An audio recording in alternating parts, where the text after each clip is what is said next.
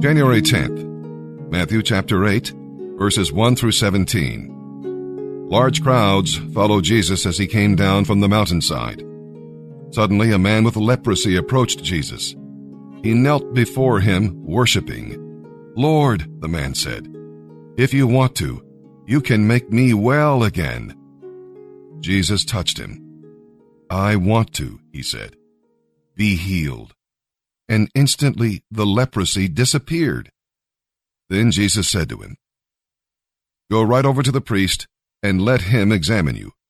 Don't talk to anyone along the way. Take along the offering required in the law of Moses for those who have been healed of leprosy, so everyone will have proof of your healing." When Jesus arrived in Capernaum, a Roman officer came and pleaded with him, "Lord, my young servant lies in bed, paralyzed and racked with pain." Jesus said, "I will come and heal him." Then the officer said, "Lord, I am not worthy to have you come into my home. Just say the word from where you are, and my servant will be healed. I know because I am under the authority of my superior officers, and I have authority over my soldiers. I only need to say, 'Go,' and they go, or 'Come,' and they come. And if I say to my slaves, 'Do this or that,' they do it." When Jesus heard this, he was amazed. Turning to the crowd, he said, "I tell you the truth, I haven't seen faith like this in all the land of Israel.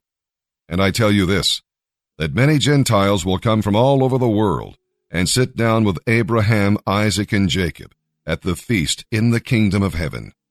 But many Israelites, those for whom the kingdom was prepared, will be cast into outer darkness, where there will be weeping and gnashing of teeth." Then Jesus said to the Roman officer, "Go on home. What you have believed has happened." And the young servant was healed that same hour. When Jesus arrived at Peter's house, Peter's mother-in-law was in bed with a high fever. But when Jesus touched her hand, the fever left her. Then she got up and prepared a meal for him. That evening, many demon-possessed people were brought to Jesus. All the spirits fled when he commanded them to leave, and he healed all the sick. This fulfilled the word of the Lord through Isaiah, who said, "He took our sicknesses and removed our diseases."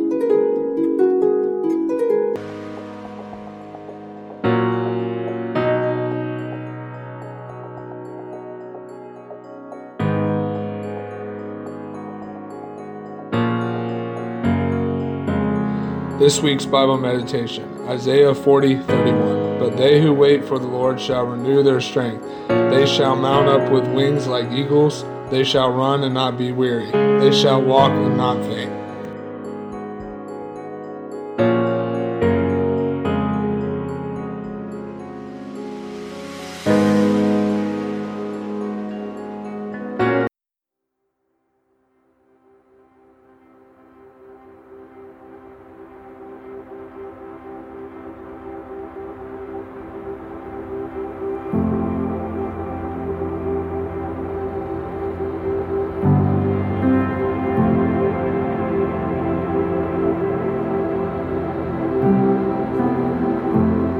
One thing have I asked of the Lord. What's the one thing you keep asking of the Lord?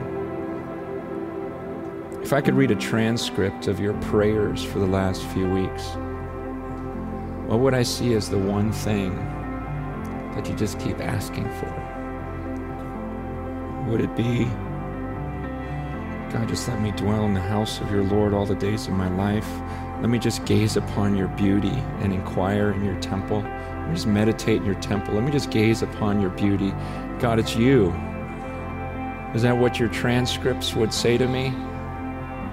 I mean, it's simplistic, isn't it? He just says, "God, I just need to be with you and everything will be fine." It's simplistic, but do you see the obviousness in it? Like, well, of course. If I believe that there is only one sovereign being, the only ruler, the only sovereign, then isn't it obvious that as long as I am close with him, abiding in him, that's all I really need to do? The fruit will come. The protection will come. Everything else will happen. It's obvious. I want to just gaze upon you and just go, I'm in love with Jesus Christ. And then Jesus Christ is in love with me right now. I mean, the God of the universe. I mean, isn't it just the most amazing thing when he answers prayer and you just think, I just spoke to God. God just listened to me and he answered me. Is there anything better than that on this earth? Man, what's better than that? Like this little human, this little screw up, this one that doesn't even pray as hard as the other guys, the one that doesn't know as much theology as some of these guys. I'm trying everything else, but I fail and I fail and I fail. But then, God, you heard me, you listened to me, you love me. That's the one thing I ask for, that I will seek after. I'm just going to ask for it. I'm going to pursue this. I'm going to go after this. God, here's this one thing. It's just that I would dwell in the house of the Lord all the days of my life, to gaze upon the beauty of the Lord and to inquire in his temple.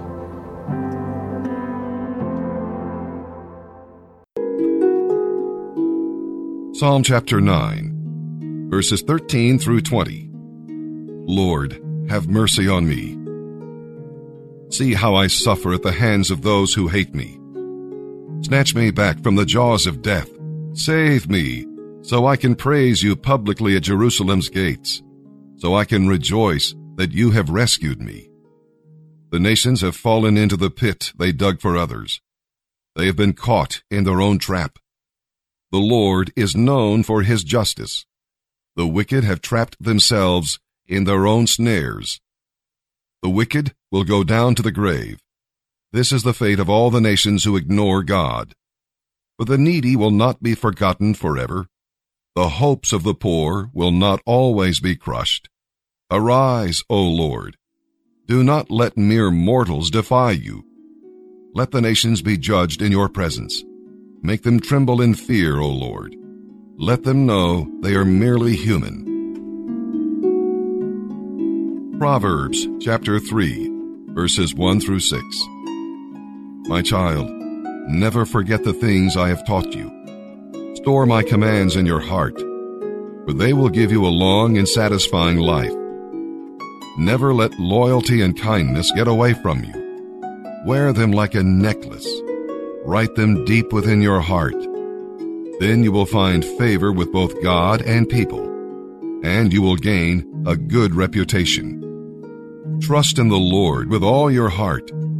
Do not depend on your own understanding. Seek his will in all you do, and he will direct your paths.